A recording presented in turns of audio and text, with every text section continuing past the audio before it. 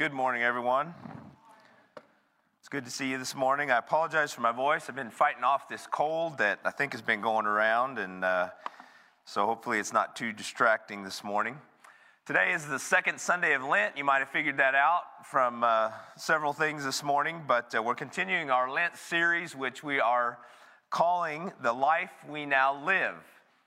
During these weeks leading up to Easter, we want to think about our life, what it looks like. Is it within the will of God? What are we hearing the Holy Spirit say to us? Or God speaking to us during this time and through this time? And our theme verse is Galatians 2:20. So we started this last Sunday. I think we'll do it every Sunday leading up to Easter, but we will say this verse together and get it deep within us. By the time Easter comes, hopefully we can kind of have it memorized. So would you say these words with me from Galatians 2:20? I have been crucified with Christ, and I no longer live, but Christ lives in me. The life I now live in the body, I live by faith in the Son of God, who loved me and gave himself for me. All right, let's open our Bibles this morning together to the to 2 Samuel, book of 2 Samuel in the Old Testament, to the 12th chapter. This is going to be our main text today from the Old Testament. I'm also going to be referring back to those passages that were just read from the New Testament as well this morning. But during this 40 days of Lent that leads us up to Easter, we are encouraged to practice a lot of different things. And some of the things that we are encouraged to think about are our need for repentance and prayer and fasting and reflection on our life as a way to think about how we're living and if it is lining up with the will of God. Confession and repentance are a key part of that, and this morning we're going to focus, or this scripture text is going to help us to focus on this idea of confession and repentance. So in 2 Samuel, this is a part of one of the more unexpected stories in the Old Testament, you might say. I say that because, if David, who was the king of Israel, and as we're told in Scripture was a man after God's own heart, could fall like this and have this happen to him, then none of us should be too proud to think that it can't happen to us as well. And I'm going to set the context a little bit before we read here. If you go back to chapter 11, David commits adultery with Bathsheba. Bathsheba was married to Uriah, and Uriah is off fighting a war that King David had started with the Ammonites. And David then finds out that Bathsheba is pregnant from their affair. And one terrible choice leads to another. And so David sends word out to Joab, who is his military leader out there in the field. And he asked him to put Uriah, Bathsheba's husband, out on the front lines of the battle. And not only that, he wants him, he's hoping that he would be killed. Not only does he tell him to put him out on the front line, but he tells him to withdraw the rest of the troops back, to leave him out there alone, because he wanted to be sure that he would not return alive. And so David's very sinful plan worked. Uriah ended up being killed, and that's where we pick it up. And we're actually going to start in verse 26 of chapter 11. When Bathsheba hears this terrible news of what's happened out on the battlefield. And so we'll begin in verse 26 of chapter 11, and we'll read through verse 7 of chapter 12. It says, when Uriah's wife heard that her husband was dead, she mourned for him. After that time of mourning was over, David had her brought to his house, and she became his wife and bore him a son. But the thing David had done displeased the Lord. the Lord sent Nathan to David. When he came to him, he said, "There were two men in a certain town, one rich and the other poor. The rich man had a very large number of sheep and cattle, but the poor man had nothing except one little ewe lamb he had bought. He raised it, and it grew up with him and his children. It shared his food, drank from his cup, and even slept in his arms. It was like a daughter to him. Now a traveler came to the rich man, but the rich man refrained from taking one of his own sheep or cattle to prepare a meal for the traveler who had come to him. Instead, he took the ewe lamb that belonged to the poor man and prepared it for the one who had come to him." David burned with anger against the man, and he said to Nathan, "As surely as the Lord lives, the man who did this must die. He must pay for that lamb 4 times over, because he did such a thing and had no pity." Then Nathan said to David, "You are the man." I may have to pause several times this morning to get some water, just so I don't get too bassy on you. I heard a story recently about a man who worked an office job and did most of his work from a computer in his office. One day, his boss showed up in his office, and he asked for his keys, his files, and then he escorted him out of the building. He was fired that day because it had been found that he was using the company computer to access questionable websites that made the company liable for illegal activities. He knew it was wrong, but he continued to do it anyway. And so in the end, this man was humiliated and his life was totally changed. But really, in the end, he had no one to blame except for himself. And you know, in the course of life and in the course of our world, there are many choices that are made by individuals, sometimes groups, that are sinful and destructive and harmful. Sometimes they are illegal, and at other times they are not illegal, but they are just as destructive to the individual or to the family or to a business or to a church. There have been, of course, many of those shared in the news just in the past 5 years or so. But the plague of sin goes all the way back to Adam and Eve at the very beginning of time. We know that. But as we are going to see this morning, sin does not have to be the final answer or the final result in our life. Because through repentance and through confession, we open the door to the grace and forgiveness of God in our lives. It's hard really to imagine that someone as close to God as David was could do something as terrible as what we have read here. I mean, sometimes I think, you know, what if we didn't have this story in the Bible and we didn't know this about David? You know, would our perception of him be different than it is because we have this story and we know these things that have happened and the choices, the awful choices that he made? Perhaps it would, but the main focus of Scripture, you see, is not about final perceptions as much as it is about our final standing with God in the end. You see, the whole of Scripture, all the stories in the Bible, from Genesis to Revelation, is really the story about God saving his people and his creation from the powers of darkness in this world. I mentioned that somewhat in the message last Sunday as well. But you see, that power of darkness is what convicted or what convinced David to make this terrible decision of committing adultery with Bathsheba in the very first place when it all began.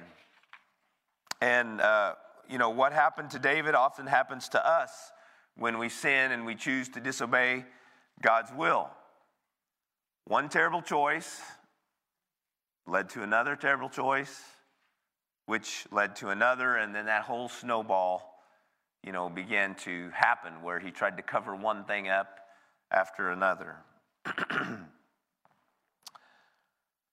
You see, in David's case, it was his selfish desires that led him away from God. Even one of the most revered characters in all of Scripture was susceptible to the danger of pride, power, and selfishness. That should be a red flag warning. A red flag warning to all of us that we are not immune from any of these things. Satan is trying to get us to give in to these things, and he uses things like worldly success, education, power, pleasure, and prestige to make us think that we're safe, and so we have nothing to worry about. But that brings us to this 12th chapter of 2 Samuel. It says that the Lord sent Nathan to David.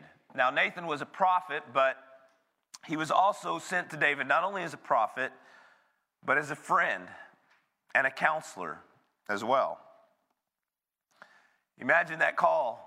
If you're Nathan and that call comes from God, he is supposed to go to the God's chosen king of Israel, David, and confront him with these sins of coveting, theft, adultery, and murder. What would you have done if you were Nathan? He possibly thought about pulling a Jonah, running the other direction. We talked about Jonah last month and that story, what happened in that. But Nathan stepped up and he accepted this difficult call of God to go to his friend and to speak the truth. Even though he knew it was going to bring great pain and he wasn't sure what the response from David was going to be or how that whole conversation was going to go. He knew of the great gain, though, that could be gained if David would confess his sin and receive God's forgiveness in his life. So the way Nathan did it, it was very creative, really. That's what really our main passage is about this morning. And I think it's maybe a great example for us as well. If we are ever asked to approach someone about a very difficult sin or wrong in their life, because a lot of times the way that we approach them or how we go about bringing that out can have a big difference in how it is received or how they receive us when we come to tell them or share those things with them. So it's a story about a rich man and a poor man, and the poor man has a sheep that's very near and dear to this family, the poor family. It was the only sheep that they had. And it was like a part of their family, it said in verse 3. If you have a pet, some dog or a cat or something that's very dear to you or another animal, you know kind of how that becomes in your family. So then this traveler comes along to visit this rich man, and so he needs to prepare a nice meal for the visitor, and instead of taking one of his own sheep, the rich man goes and he takes the sheep of the poor man to serve to his visitor. In verse 5, it says that when David heard this, he was very angry. In fact, it says the rich man who did this must die, he says. He must pay for that lamb 4 times over, because he did such a thing and he had no pity on him, or no pity about it. Then comes the 4 words that must have been so hard for Nathan to say to David. He says, "You are that man." You see, Nathan used a story that he knew would incense David and make him angry to point out how blind he had been about his own decisions and his own actions that caused him to disobey God and fall into sin.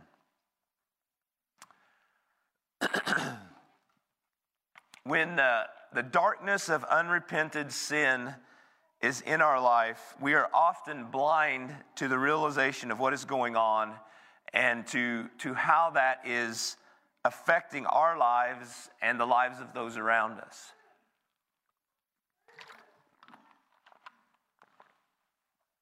In the beginning, I told that story of the man who lost his job.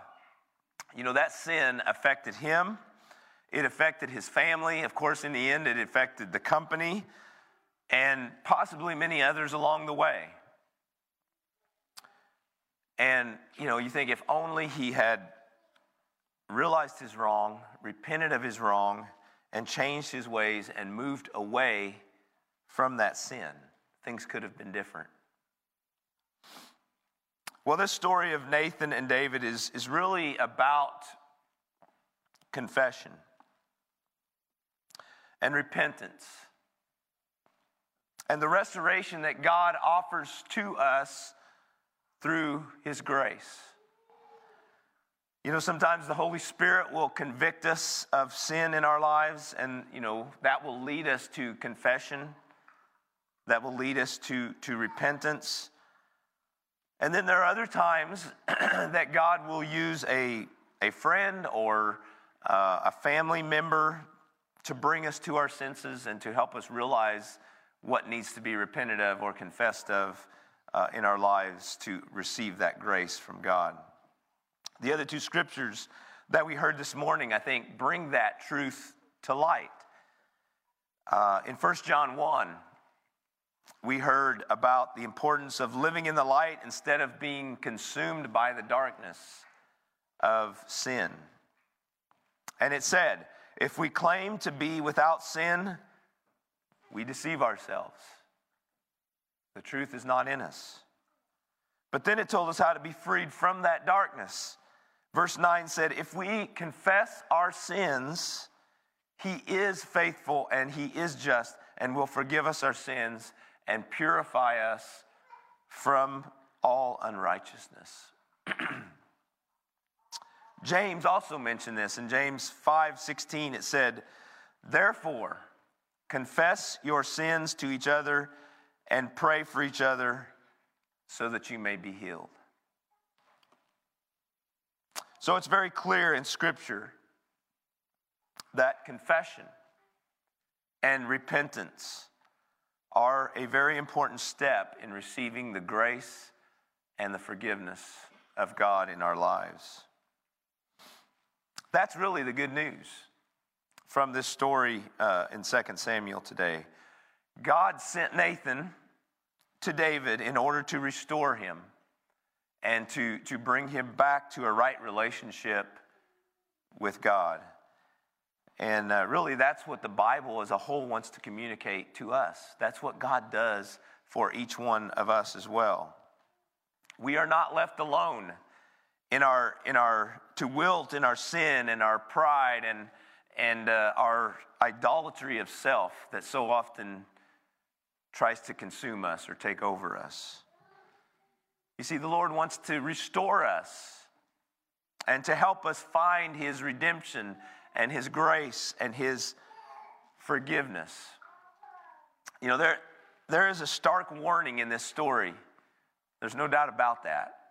If we think about the story in itself, it's saying, beware of the deception of Satan.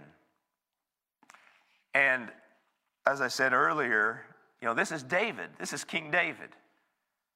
And so for all of us, it's just a stark warning that if David can fall into sin like this, all of us are susceptible. Nobody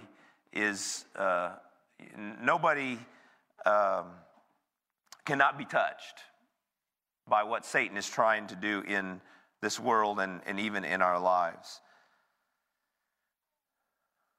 But there is hope. For those who have already been deceived and fallen into sin, there is hope. And it's obvious that, David's sin would, if you read on in the scripture and the story, David's sin actually did have some unwanted consequences in his life as his life went on from there into the future. But his relationship with God was restored because of the sorrow that for what he had done. And then, of course, his heart of repentance before the Lord. A little further down in chapter 12, David says, he actually says the words, he says, I have sinned against you, Lord, or I have sinned against the Lord. And then there's several psalms that David wrote about this situation or about his confession. Psalm 32 is one of those psalms, and we see David reflecting on what he had learned through his mistakes and through that time of confession. This is what it says, or he says. He says, before I confessed my sins, my bones felt limp, and I groaned all day long. Night and day your hand weighed heavily on me, and my strength was gone as in the summer heat. But then he says this, so I confessed my sins and told them all to you. I said, I'll tell you, Lord, each one of my sins. And then you forgave me and you took away my guilt.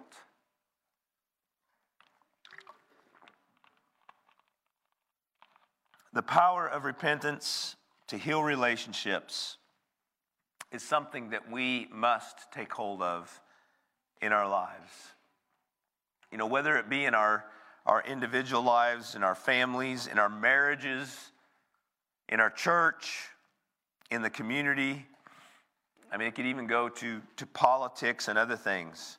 There is nothing that brings the restoration and healing to our lives like saying, the act of saying, Lord, I must confess. Lord, forgive me.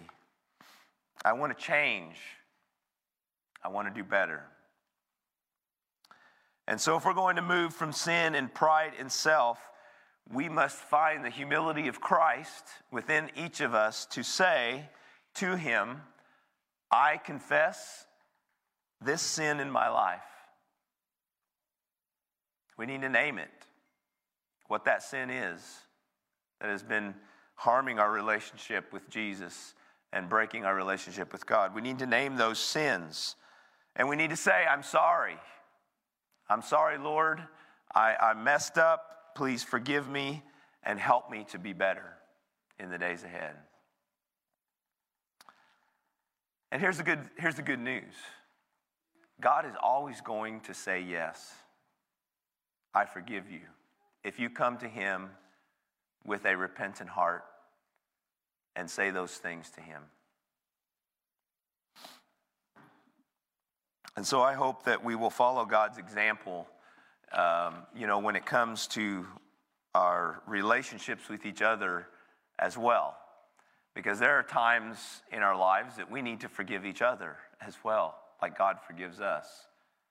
In our relationships, and maybe it's in our family, in our with our friends or at work or whatever, we need to have that heart of grace and forgiveness as well, especially when somebody comes and confesses and says, I'm wrong, I did this and I just feel terrible about it.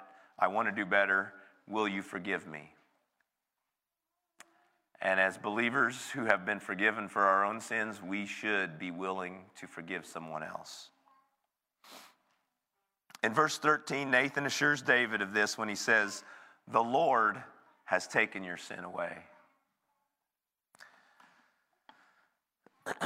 I truly believe that God wants us to have the best of this life, and he desires for us to be blessed and whole, live whole lives in this life.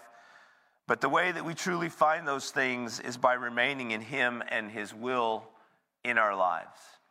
You see, sin is not a part of that. Sin is what separates us from that.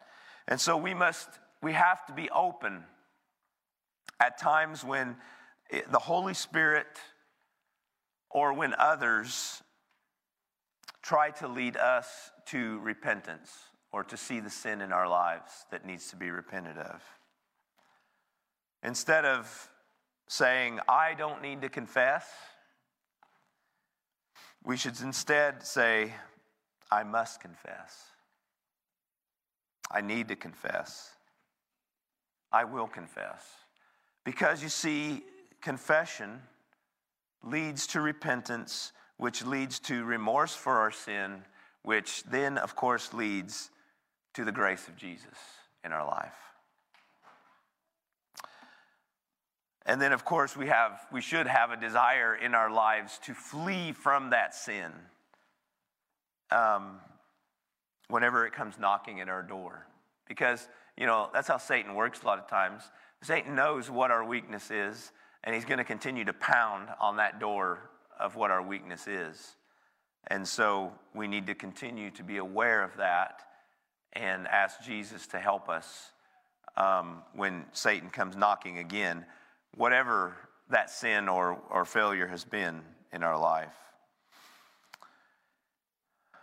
And so I think, this story and this whole thing of David perhaps is calling each of us this morning to search our own hearts and to listen to the Holy Spirit this morning as we think about any and every sin that may be in our lives. And the reason we need to think about this is because God wants us to have victory over the darkness and sin of this world. God wants us to have victory over the sin in our lives, our individual lives. God's Son Jesus went to the cross and he gave up his life as a sacrifice in order to pay that price for our sin. And so, that one time, for all time sacrifice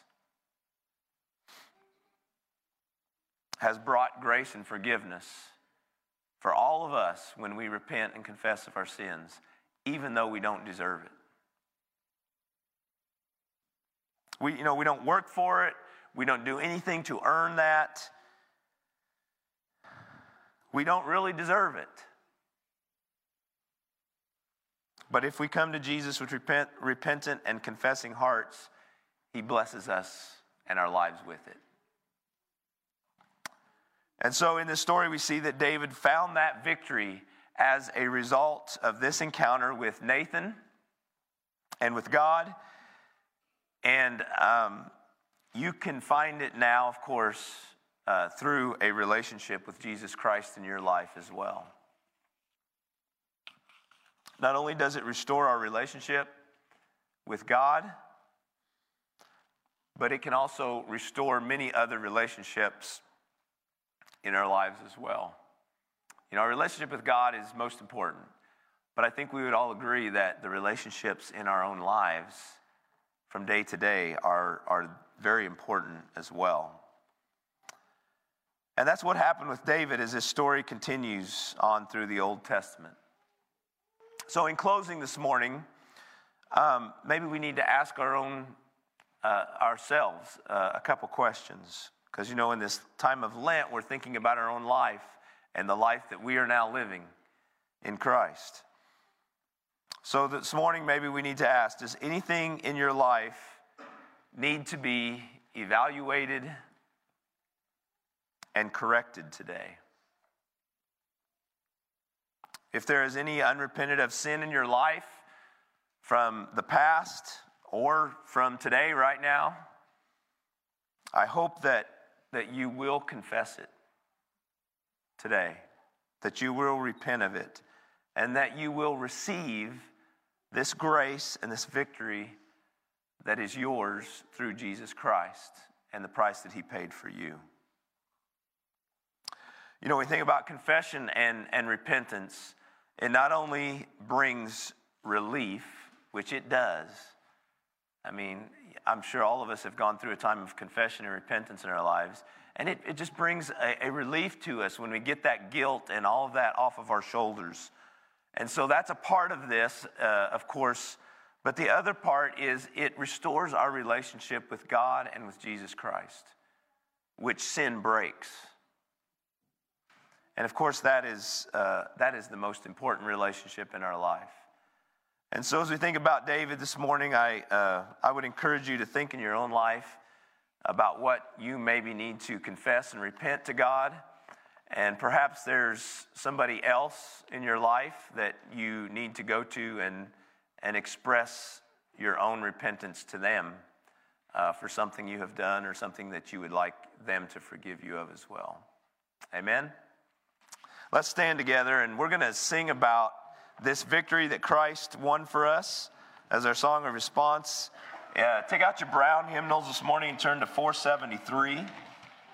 And then I will come and close us in prayer after we sing this song of victory in Jesus. Lord, we thank you for the victory that you have won for us, that you have paid for us on the cross. And Lord, I pray that through David's life this morning, we can think about our own life and what maybe needs to be confessed to you and the sin that needs to be repented of in our own lives, the things that need to be made right with you. And so, Lord, I just pray that your Holy Spirit would move in each of our hearts today and speak to us. Help us to make our lives right before you and to receive the grace and forgiveness that you have bought and won for us. Lord, be with us as we go through this week, and pray that you bless each one here this morning. Bless those who are watching online, and may we live in this victory that you have won for us. I'll be at the front here if anybody would like to pray this morning as we are dismissed. And all God's people said, amen. God bless.